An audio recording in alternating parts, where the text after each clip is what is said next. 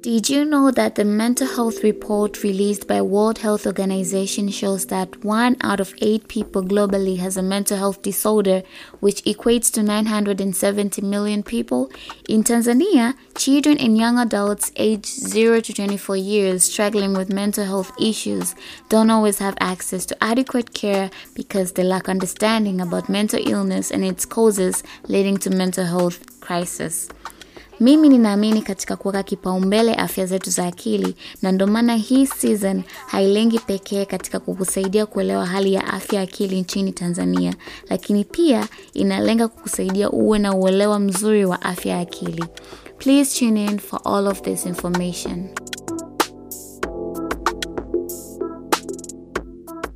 Hey guys, karibu kwenye episode ya 16 ya Mental Glow with Jacqueline Oden, ambapo tunakuelimisha wewe kuhusiana na afya ya akili pamoja na kukuangazia umuhimu wa kujali afya yako ya akili. So kama ni mara yako ya kwanza kabisa kusikiliza Mental Glow, tafadhali ungana nasi katika akaunti zetu za Twitter and Instagram @mentalglowtz, na kama una swali lolote au unataka kuongelea chochote kuhusiana na Mental Glow au afya ya akili, tafadhali usisahau kutumia #mentalglowtz. So katika hii episode tutaenda kuongelea tabia ambayo inaathiri watu wengi sana katika mahusiano yao, katika kazi zao, katika masomo yao, na tabia hii ni tabia ya kugairisha mambo. Tumeona kwamba watu wengi wamekuwa wakichelewa kufikia malengo yao kwa kuwa wanakuwa wakigairisha mambo kila itwapo leo. Mtu amepanga kwamba okay,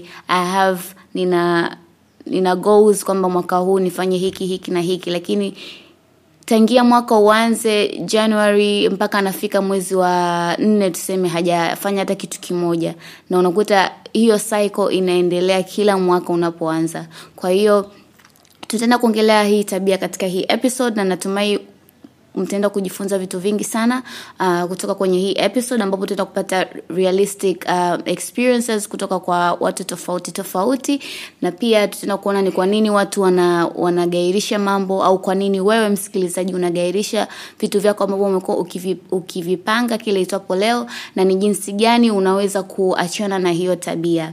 So kutoka kwa watafiti tofauti, and specifically kutoka kwa mtafiti ambaye anaitwa Steele, alifanya utafiti wake mwaka 2010 na akagundua kwamba 80% mpaka 95% ya wanafunzi wa vyuoni wameadmit kwamba wana procrastinate au wanagairisha mambo. Na hata ukiangalia wanafunzi wengi wamekuwa wakichelewa kufanya assignments zao. Assignments zinatolewa let's say kwa muda kama wiki 3.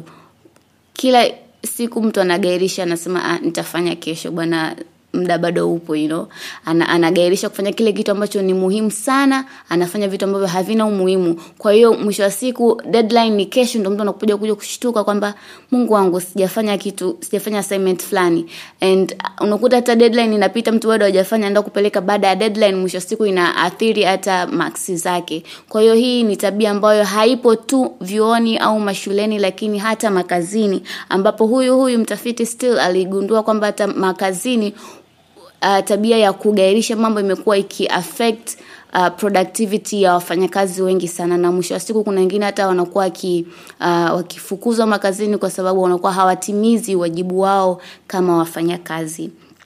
So procrastination ni tabia ya kugairi vitu muhimu mpaka baadaye au mpaka kesho. Ni watu wengi wamekuwa wakisema kwamba nitafanya kesho, nitafanya baadaye, na baadaye ikifika nasema why not tomorrow, So hii ni tabia ya kugairi vitu ambavyo ni muhimu sana, na unajua kwamba unagairi, na unajua kwamba hichi kitu ni muhimu, natakiwa nikimalize kabla ya deadline, lakini bado unakuwa ukigairisha vitu hivyo. So procrastination is derived from the Latin verb procrastinare, ambayo inamaanisha kutokufanya mpaka kesho, au to put off until tomorrow. So before we get into knowing why people procrastinate au kwa nini watu wanagairisha vitu au mambo, let's listen to those ambao wana experience procrastination au at some point washawahi ku experience procrastination. Ni kweli mimi pia nimekuwa na tabia ya kuahirisha mambo, ninajikuta nikiwa nina mambo mengi sana, kwa hiyo nakuta nashindwa kufanya au kufanya kwa ile speed au ile kasi ambayo ninatamani katika kutekeleza mambo. Ninamshukuru Mungu, mara nyingi ninapata mawazo bunifu kichwani kwangu, lakini kwa sababu ya kugairisha mambo, mawazo haya bunifu ninashindwa kuyatendea kazi. Yaani unakuta nailisha, nasema labda nitafanya wiki ijayo, labda lini, mwezi, unakuta miezi inapita na hata miaka inapita muda mwingine pasipo kutekeleza haya mawazo bunifu ambayo naamini yangeweza kutatua changamoto moja ama nyingine katika jamii. Sasa ninakuwa sipigi hatua, niko pale pale, na ni kwa sababu labda nakuwa na mambo mengi. Kwa hiyo ninakuwa nikiona watu wengine wakitekeleza wakifanya jambo linalofanana na lile pengine mimi nilikuwa na mawazo bora zaidi, ninakuwa nasema hawa wanawezaje? Lakini ninakubali kwamba ninapitia hiyo changamoto, na kwa sababu ninakailisha mambo, basi unakuta ninashindwa kupiga hatua katika maisha yangu na ninabaki pale pale. Kukosa msukumo au kukosa influence, ushawishi juu ya kile ambacho nafikiria kukifanya au nimetakiwa kukifanya, na hii inatokana na kuanza kufikiria matokeo au matarajio juu ya kile ambacho ninatakiwa kukifanya. Nikipata majibu ambayo yatakuwa hayanifurahishi kabisa, basi ninakosa nguvu ya kuanza kukifanya au kuendelea kukifanya hicho kitu. Na sababu nyingine ni kukosa imani na uwezo wangu. Pale ambapo ninakuwa nimepewa kazi ya kufanya au nimepata wazo kufanya jambo fulani, nitakapoanza kufikiria kujilinganisha mimi na hilo jambo na nikapata majibu ambayo ni negative, ambayo hayanifurahishi kabisa, basi ninapunguza nguvu ya kuendelea kukifanya hicho kitu au kukifanya kabisa. Na sababu nyingine ambayo inanifanya niwe na tabia kugairisha mambo ni kutumia muda mwingi sana kufikiria wengine wanasemaje au kufikiria kufanya jambo kwa kuogopa kukosea. Kwa hiyo the more time ambao ninatumia kufikiria mapokeo ya watu au matarajio ya watu kwa kulinganisha na uwezo wangu au namna ambavyo wao wananijua, basi hii inanipunguza nguvu sana ya kufanya, na mwisho wa siku ninakuwa na tabia hii ya kugairisha mambo mara kwa mara. Haya ni mambo ambayo au sababu ambazo zinanifanya nigairishe mambo mara kwa mara. So here's the question to you ambaye unanisikiliza sasa hivi. Je, na wewe ni kati ya watu ambao unajikuta una vitu vingi vya kufanya kwa wakati, lakini mwisho wa siku unaanza kugairisha na utekelezaji unakuwa ni changamoto? And I also believe, na mimi pia naweza nikasema ni kati ya watu ambao wanasema kwamba muda ulikuwa hautoshi, yani nilikuwa na vitu vingi alafu muda ni mchache, yani ndio maana sikuweza kumaliza.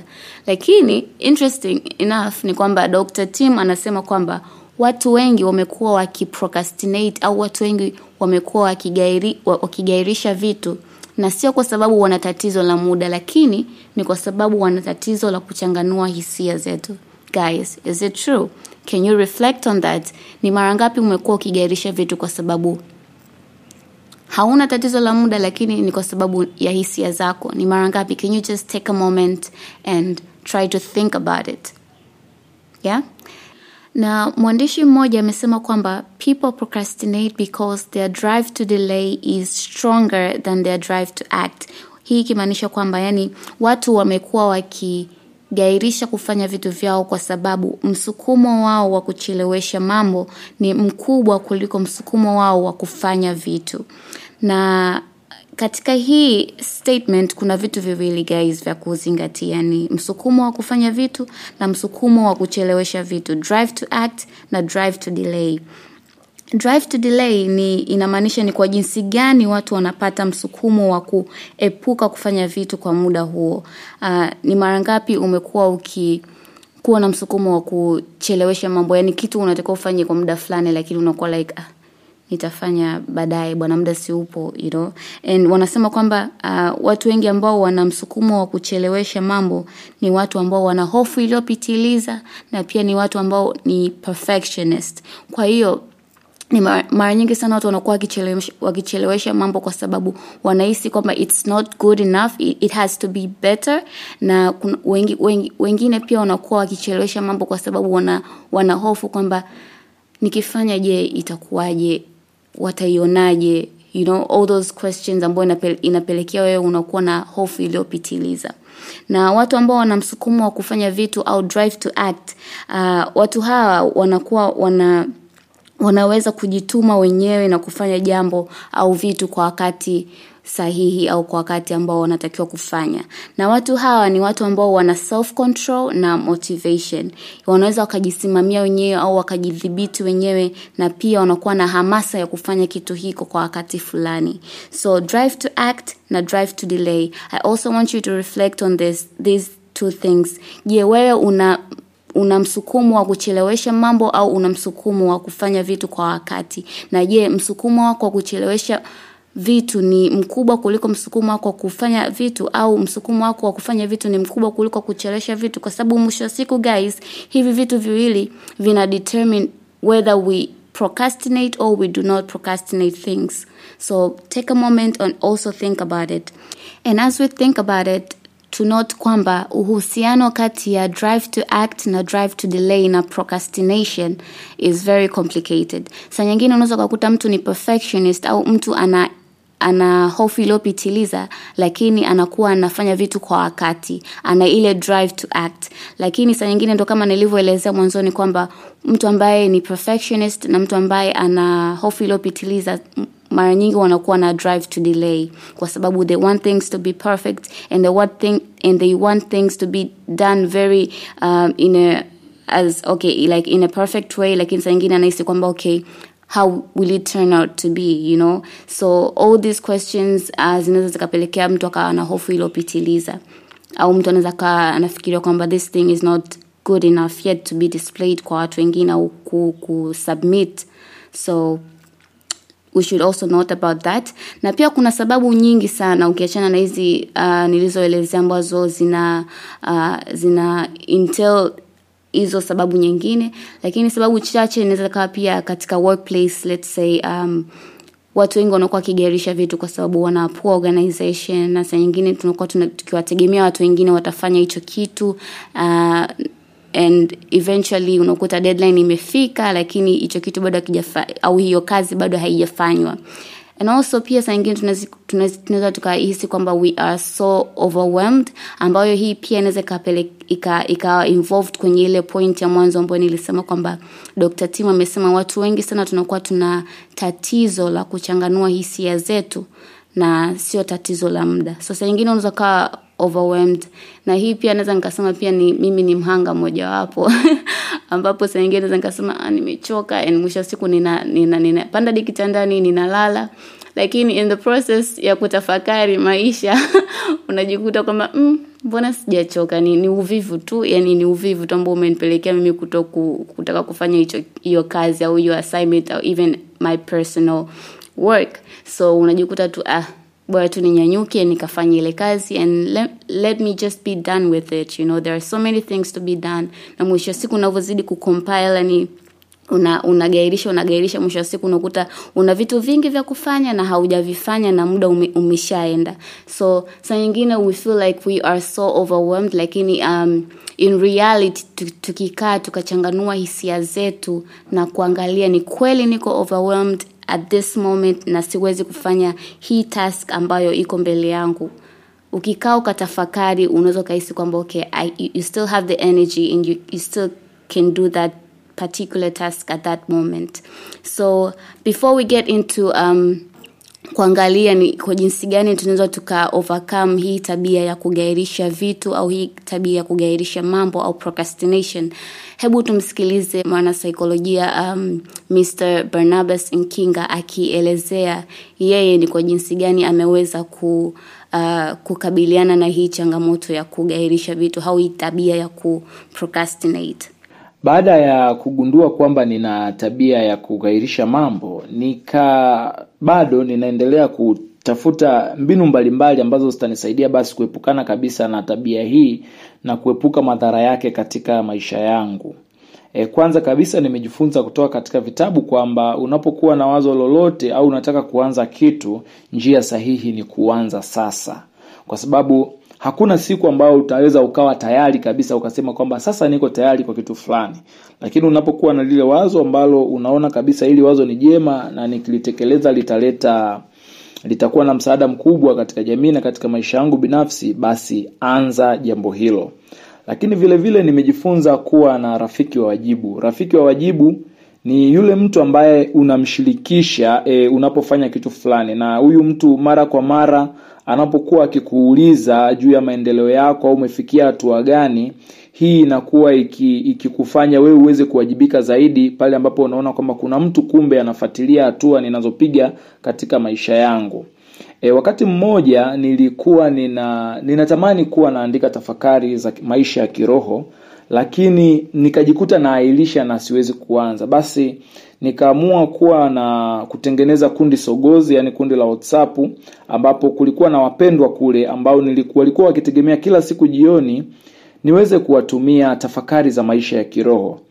Kwa kuweka katika kundi hili ilinisaidia sana kuweza kutekeleza jambo hili, kwa sababu mara ya kwanza nilikuwa nikiandika tafakari za siku 5 au siku 6 na ziweka pamoja na kuwa natuma kidogo kidogo, lakini baadaye nikajikuta hata mambo yakiwa busy, kwa sababu watu wapo ambao wanategemea kupata tafakari kutoka kwangu, basi yani bora niandike tafakari ya siku hiyo niweze kuituma, kwa sababu hawa watu wanahitaji. Kwa hiyo kuwa na rafiki wa wajibu au vitu vinavyokusaidia katika kuwajibika ni muhimu sana katika kutusaidia kuepukana na hii tabia ya kugairisha mambo.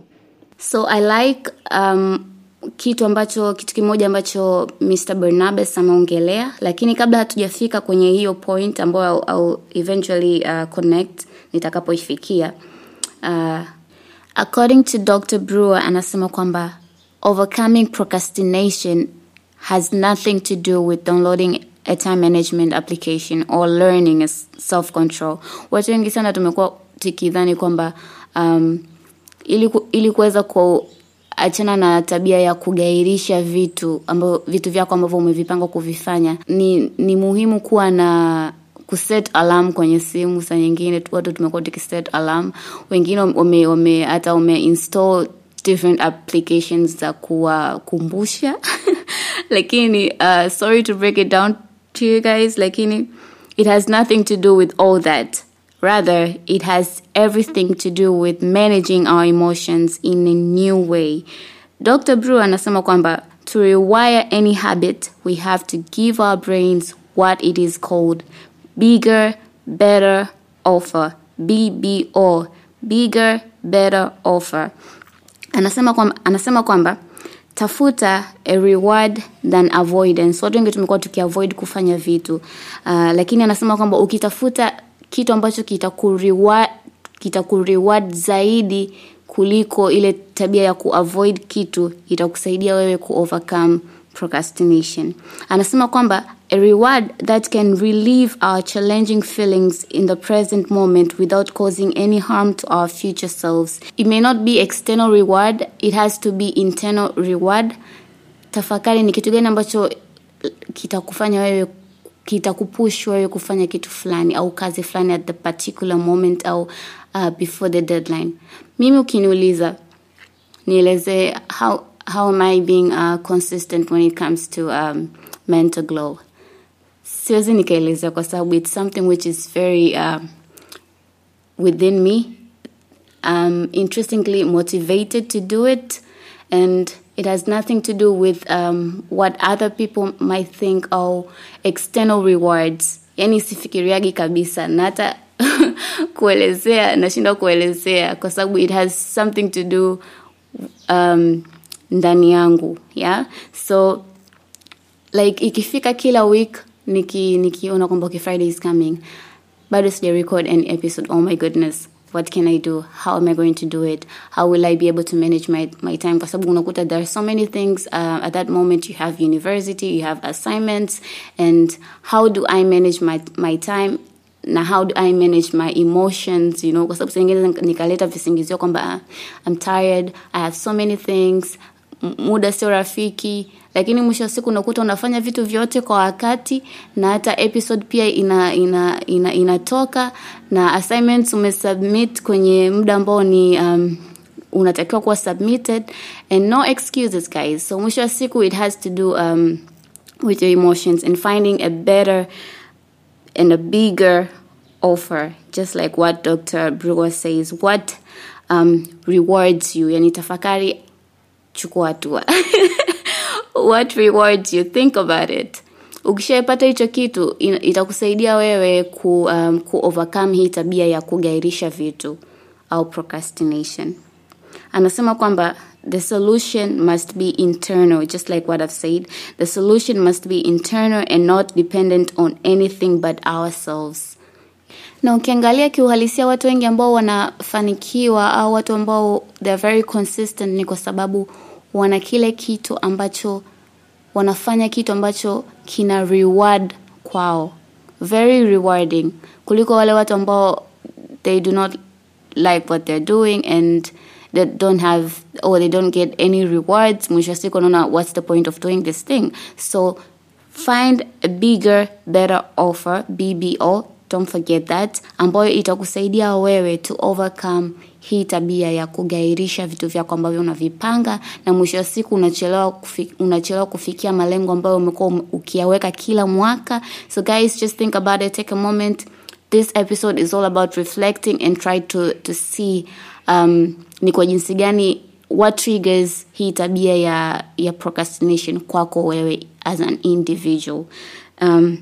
So nina uhakika kuna watu wengine ambao wamekuwa kitafakari like how am I going to manage, I have these emotions, how am I going to manage easy emotions. So you can manage hizi feelings ambazo zina trigger procrastination by, this is where we get to that point ya Mr. Barnabas ambaye amesema kwamba don't think about doing it, just do it, right? So consider the next action. Hii ni point number 1. According to Dr. Tim anasema kwamba consider the next action. Yani usisubiri to be in the mood ya kufanya kitu fulani au kufanya task fulani. Just do it.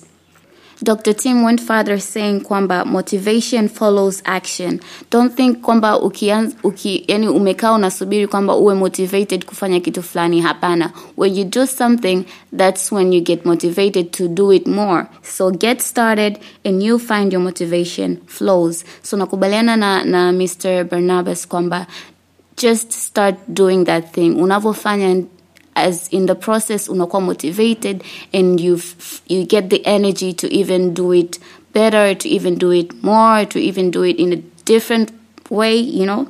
So another thing ni kwamba make your temptations more inconvenient. This is according to Gretchen Rubin. Anasema kwamba make your temptations more inconvenient. Anasema kwamba kwa kufanya hivi inasaidia katika kubreak bad habits. He also went further saying kwamba place obstacles between ourselves and our temptation to induce a certain degree of frustration or anxiety. Mfano, you have a particular task, you know, and you're so distracted with your social media, or let's say Instagram. So when you have that application, let's say Instagram, andika password ambayo ni ngumu sana, very inconvenient for you to write it and get into the app, right? So try to construct a password ambayo iko very complicated, ambayo itakufanya wewe when you're tempted kuacha kazi yako au kugairisha kazi yako na kuingia kwenye Instagram or any social media, itakufanya wewe kutokufanya hicho kitu. So make your temptation more inconvenient. If it is inconvenient, then you'd rather be like, I'm not ready to do the process ya kuanza kuandika ile password ndefu sana, you know. Najua watu wengi wanakuwa hawa log out like you just click and then you're just there, you know. But make it a habit ya ku log out. So when you try to think like, do I even remember the password? Like, yeah. So make your temptations more inconvenient. And the last thing ambayo nataka you guys should also learn ni kwamba cultivate curiosity. When you cultivate curiosity, you're more likely not to procrastinate. So make it a habit, kuwa na ile tamaduni ya kuwa curious, you know, getting to know different things or learn different things. Ukiwa na ile curiosity itakusaidia wewe kutokuwa na tabia au kuachana na tabia ya kugairisha vitu ambavyo unavipanga kuvifanya kwa wakati au muda huo. So thank you guys so much for listening. to listen to this episode, na ni matumaini yangu kwamba umejifunza vitu au umeondoka na kitu katika hii episode. Remember, identify your triggers, work on yourself, work on how to overcome hiyo tabia ya kugairisha vitu au procrastination. Hawezi ukaachana na tabia mbaya au bad habit. You cannot be able to break any bad habit kama hujui chanzo ni nini. So get to know yourself. Does it have to do anything with drive to delay or drive to act? Does it have anything to do with your emotions? Yeah. So take a moment, reflect on that, think about it, and make a stance kwamba you want to work on yourself na unataka kuachana na hii tabia ya procrastinate. Having a time management app won't solve anything, or learning to have self-control won't change anything. It has to do with your emotions. How are you able to manage your emotions? Do you have bigger, better offer? So try to think about it, and not only think about it, lakini ikupelekea wewe kuwa kwenye ile stage ya kuamua work on yourself. Try to work on this bad habit, kwa sababu mwisho wa siku itakuchelewesha kufikia malengo yako. Utakuwa ni yule mtu wa kila siku kugairisha vitu, unabaki unasema tu kuna kitu fulani nilipanga kufanya mwaka huu, lakini hebu tuangalie next year inafika, you're also just like that. Wenzako wanafanya vitu, they make things happen, they dream big, they make those dreams into reality, lakini wewe umebaki kuwa mtu yule kugairisha. It's a vicious cycle, and it's not healthy. So as tunavomalizia hii episode, take a moment, reflect on that. Mimi ninaamini kwamba if you're able to break this bad habit, itakutoa kwenye one stage kukupeleka to a more healthier stage, ambao mwisho siku utaona matunda yake baada ya kufikia kwenye hiyo stage nyingine. But you won't be able to reach into that stage if hautaamua right now, this moment, that you want to break this bad habit of procrastination. Yeah? Be it wewe ni mwanafunzi, be it wewe ni mfanyakazi, just make a decision to break this bad habit, your procrastination. So thank you so much, guys, and also remember to get an accountable partner, just like how Mr. Bernaba amesema. Inasaidia sana. Mimi pia kuna vitu ambavyo nilikuwa ninapata changamoto sana ya kuvifanya, lakini mwisho wa siku nikasema, you know what, I'm tired of saying next year. So how about I get an accountable partner, mtu ambaye atanikumbusha, this is Friday, mbona hujafanya mpaka sasa hivi? Maana mwisho wa siku you just have to do list, like write a book, do this and this and this, lakini haufanyi. So having an accountable partner, mtu ambaye atakukumbusha, mtu ambaye atakuhold accountable, itakusaidia wewe pia kufikia malengo au kufanya hizo task ambazo umedhamiria kuvifanya. So thank you so much, guys, for listening. I do hope umejifunza vitu vingi sana. You have any questions, please do not hesitate to ask. You can send a direct message, or you can even comment, and we'll definitely get back to you. So let's meet in the next coming episode, guys. Bye.